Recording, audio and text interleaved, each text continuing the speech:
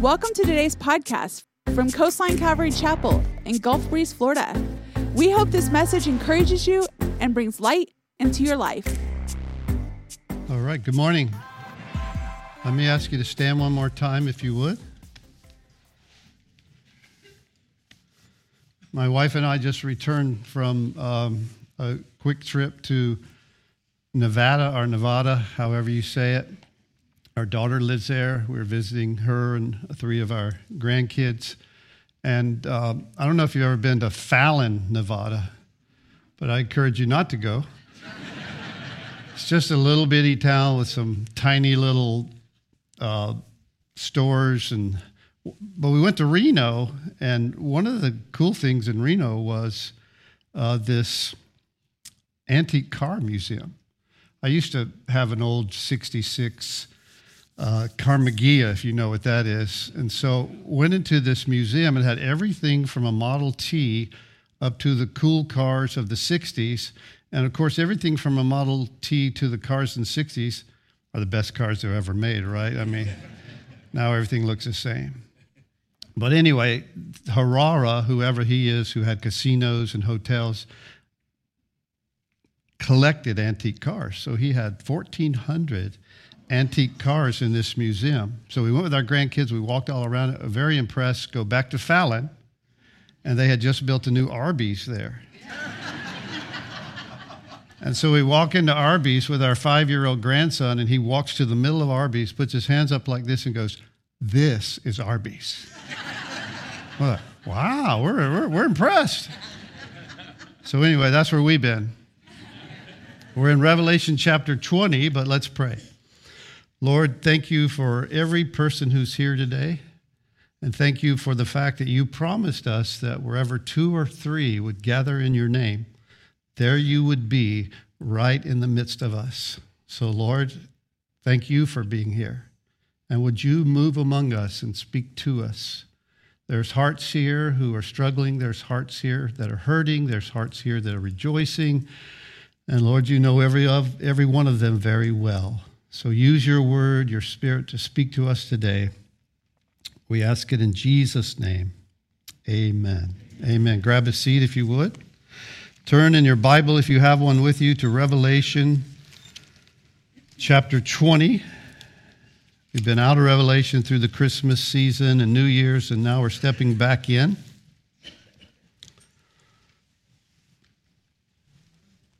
Revelation chapter 20.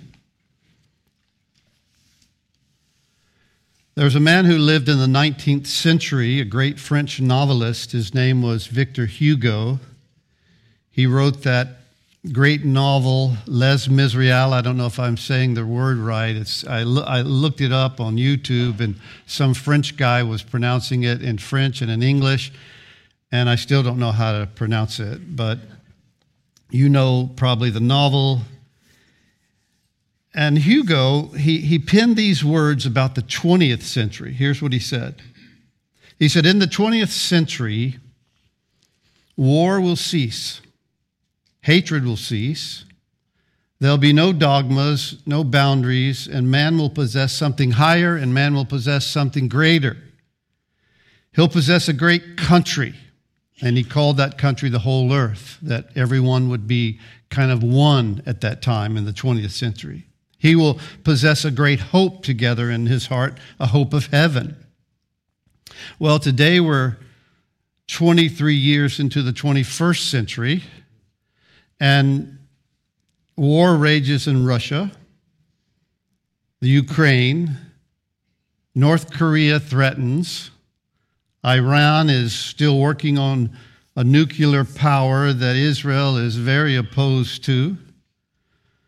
Division, violence, hatred seem to be on the increase across the world. Everyone has kind of stepped back in shock at those students who were killed in Idaho, and those kind of stories, well, they go on and on and on, it seems, in our world, in our nation.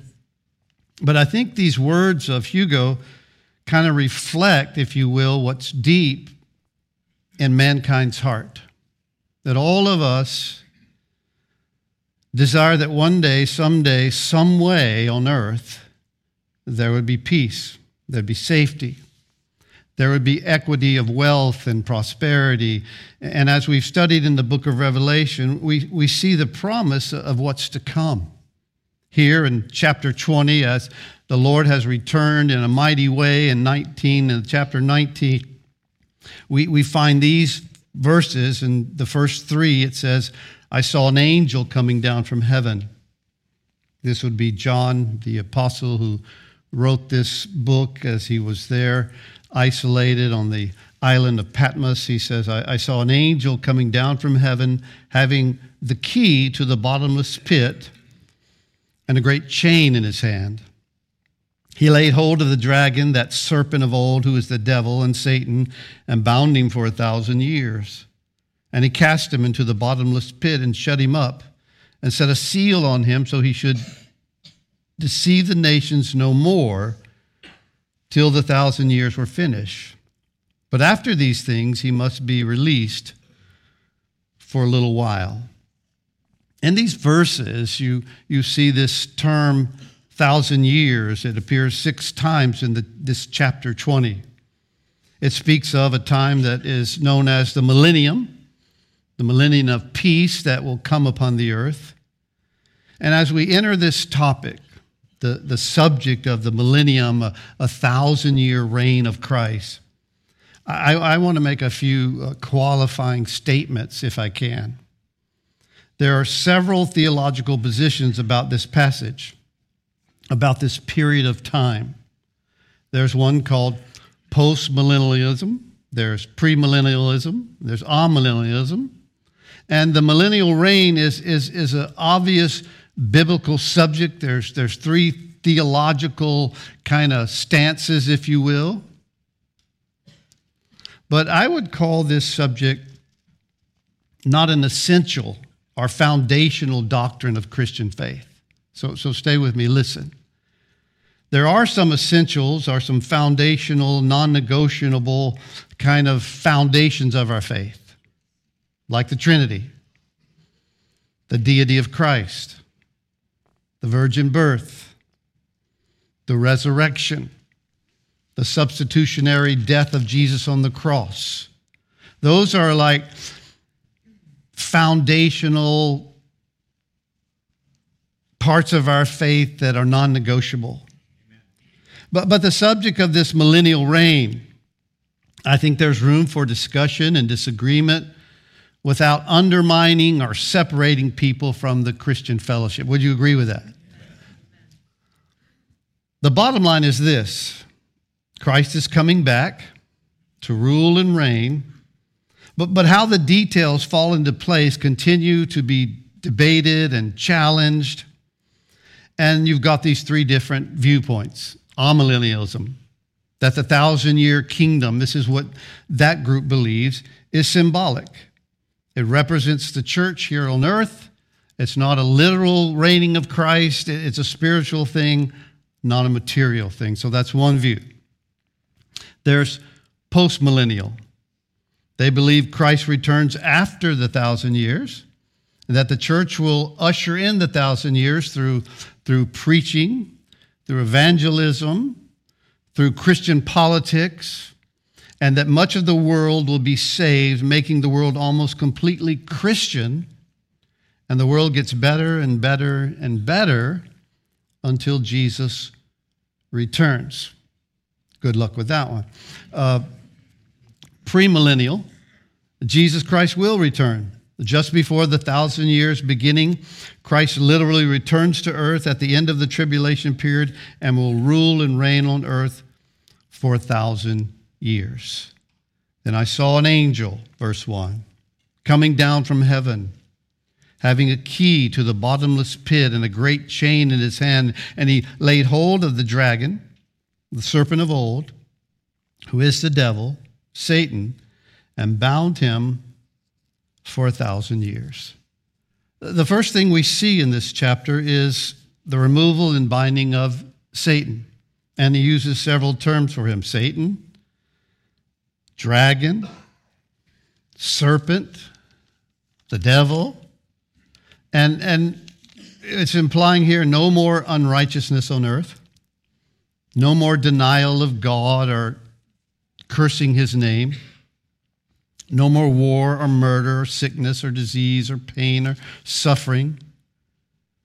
Here, Scripture describes the enemy with these names.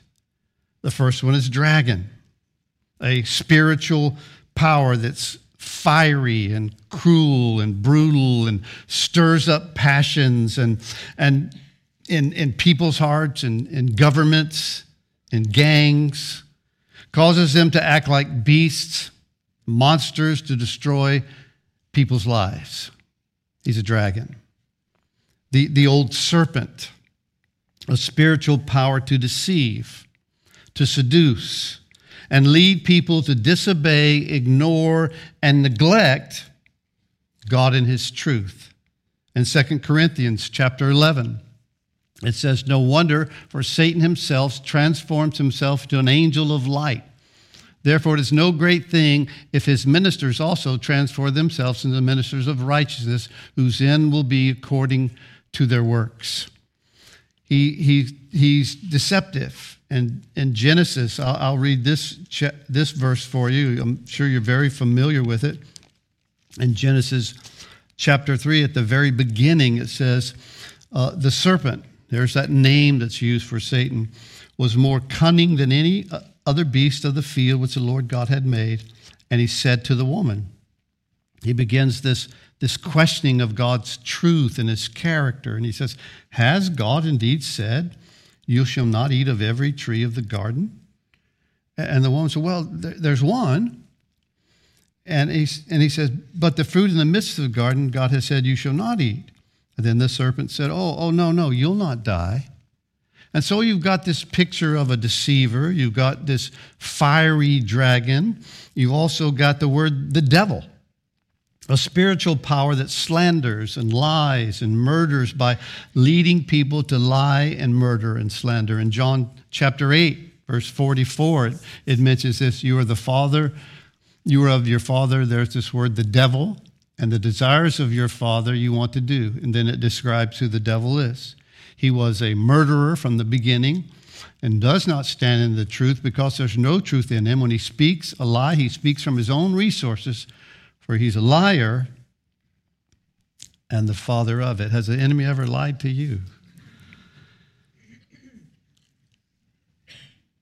And then there's the word Satan, the one who accuses or opposes and condemns. In Revelation chapter 12, verse 10, we saw that verse. Then I heard a loud voice, now salvation, strength, and the kingdom of our God, and the powers for the accuser of our brethren, who has accused them before our God day and night, has been cast down. Now, the removal of Satan or the devil or the serpent or the dragon here in chapter 20 is very obvious there. In verse 3, it cast him into the bottomless pit, shut him up, and set a seal on him, so he should deceive the nations no more, to keep him from deceiving. That's what he's done since the garden, as God said. That's what he did to create the fall, questioning God and having you or mankind question God's character, question God's truth. And from the very beginning since the garden, he has done that. He's seduced, he's lied, he's deceived. And he deceives with all kinds of things. He deceives with lust. He deceives people with drugs and power and greed. He deceives people with the true purpose and the value of life. What's the purpose of my life and what do I value? And the deception will cease here. He's bound in the abyss for 1,000 years. And those are the opening 3 verses. And then it says, and I saw thrones, verse 4. And they sat on them, and judgment was committed to them. And I saw the souls of those who had been beheaded for their witnesses to Jesus and for the word of God, who did not worship the beast or his image, had not received the mark on their foreheads or on their hands. And they lived and reigned with Christ for 1,000 years. But the rest of the dead did not live again until the 1,000 years were finished. This was the first resurrection. Blessed and holy is he who first resurrection. Over such the second death has no power, and they shall be priests of God and of Christ, and shall reign with him again for 1,000 years. John sees thrones and people sitting on these thrones who are giving authority to judge. So obviously you think, well, who are these people who are judging? Well, it could be, we saw in Matthew chapter 19, Jesus said to his apostles, I say to you that in regeneration, when the Son of Man sits on the throne of his glory, you who have followed me will also sit on 12 thrones, judging the 12 tribes of Israel. So we know it's possibly the apostles. We also have Revelation chapter 2, verse 26, and he who overcomes and keeps my works until the end, to him I will give power over the nations. There's also, I believe, a group, that's the first group that's mentioned. There's also another group of people who will rule and reign and be given authority. And it's here in Revelation chapter 20, verse 5. But the rest of the dead did not live again until the 1,000 years were finished. But he talks about those who were beheaded, who had not worshiped the beast, and that lived and reigned with Christ for 1,000 years, the martyrs of the tribulation. And then there's a third group mentioned in these passages here, and it's the unbelieving dead. Not that they'll reign and rule, but they will appear before the great white throne, and those who reign with Christ are of the first resurrection during this chapter. So the groups reigning, the groups judging, the martyrs, the apostles, and then these unbelieving who are still in the graves. The others have been resurrected. And Satan's incarcerated. There's no evil on the earth. And we can all together at that time sing with Louis Armstrong, "What a wonderful world." No, I'm not going to go there. What a wonderful world. There's peace. There's no war.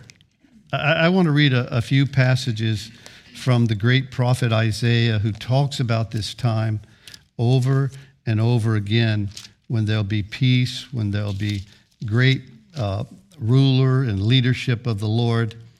And in Isaiah chapter 2, I'll just read a few verses. It says this: "The word that Isaiah, the son of Amoz, saw concerning Judah and Jerusalem, it shall come to pass in the latter days that the mountain of the Lord's house shall be established on the top of the mountains, and he shall be exalted above the hills. And all the nations shall flow to it.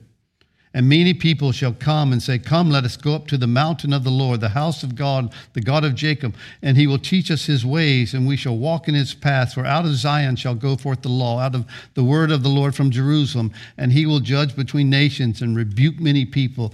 And they shall beat their swords into plowshares, and their spears into pruning hooks. Nation shall not lift up sword against nation, neither shall they learn war anymore." There'll come a time on earth during this millennial reign where there'll be no war, it'll be peace. You know, today there's peace marches, there's peace demonstrations, if you're from the 60s, there's the peace sign, there's Nobel Peace Prizes, there's peace treaties, but the only thing that's really missing is peace. We've got all these things, but no peace. This is a time of worldwide peace and lots of other amazing things that are described by the prophet Isaiah. In fact, listen to this from Isaiah chapter 11. I'll start in verse 6. This is an interesting passage, and this describes the time of the millennial reign here in Revelation chapter 20. It says, "The wolf shall dwell with the lamb.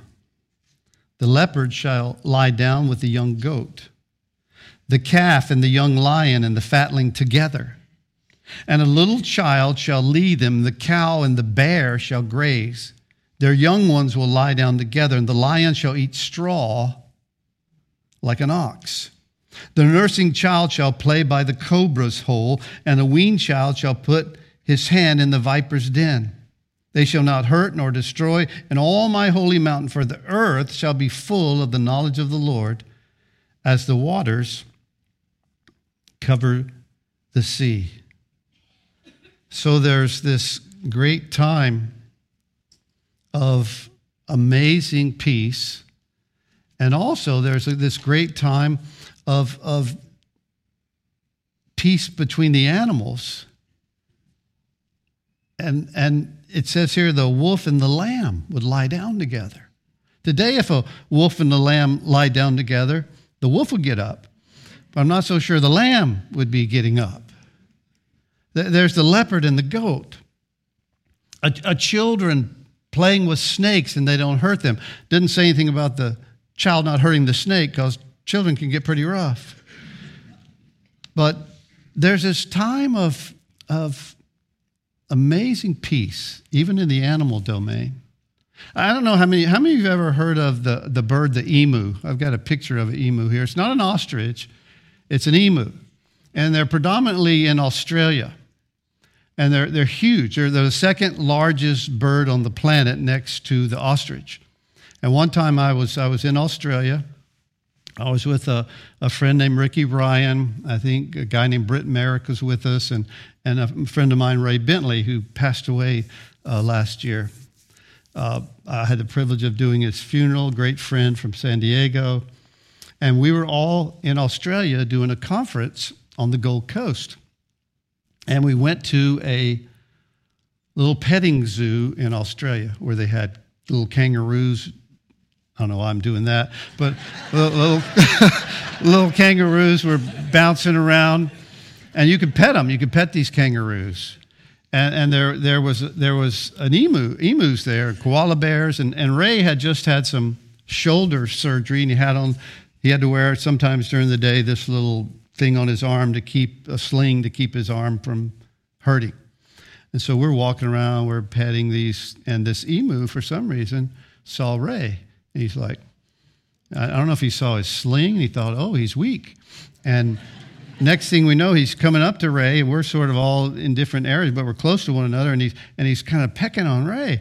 And Ray lifted up his hand to stop him. When he did, it hit his shoulder so much he went down on his knees, and the emu just went after him. He's like, and so Ricky and Brett and I, we're standing there, and we're just laughing.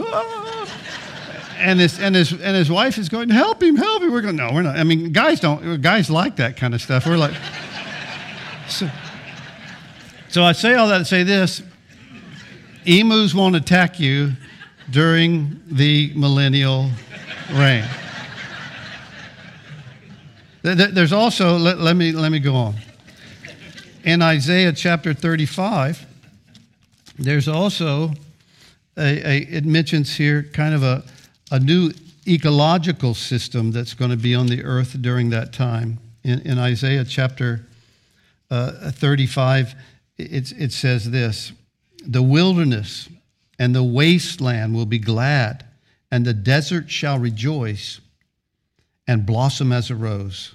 It shall blossom abundantly and rejoice. Even the joy and singing, the glory of Lebanon shall be given to it. The excellence of Carmel and Sharon, they shall see the glory of the excellence of the Lord. There'll be this great ecological times where even the deserts will bloom with flowers. There'll be no more weeds in Northwest Florida. I mean, imagine. No more mole crickets. No, none of that. It's insane. Flowers would actually grow in our area, and there'll be no more demonic mosquitoes living near your house. There'll be healing of disabilities. It talks about in Scripture. It's in Isaiah, and this will probably be my last verse in Isaiah chapter 65. Listen to what it says. It says, "For behold, I create a new heaven and a new earth, and the former shall not be remembered or come to mind. Be glad and rejoice forever in what I create, for behold, I'll create Jerusalem as a rejoicing in her people. I'll rejoice in Jerusalem, enjoy my people. The voice of weeping shall no longer be heard, nor the voice of crying. An amazing time. No more shall an infant from there live but a few days. No more crib death. No more infant deaths or stillborns, which is a horrible thing that people go through. I'll never forget one time I was called to a hospital. This couple had been attending our church. They had just been here for a few weeks, and they had their first child, and they had just come out of the Catholic church and were just new to the church, trying to figure it all out. And I got this phone call one night from the hospital, say, there's a couple here, says you're their pastor, they want you to come. And she began to describe the situation to me, and I'll never, ever forget this. I get to the hospital, and it's a Baptist hospital, and I walk in, and the nurse says, thank you so much for coming. The baby was born, stillborn, and the mother will not give us the baby. She's holding on to it.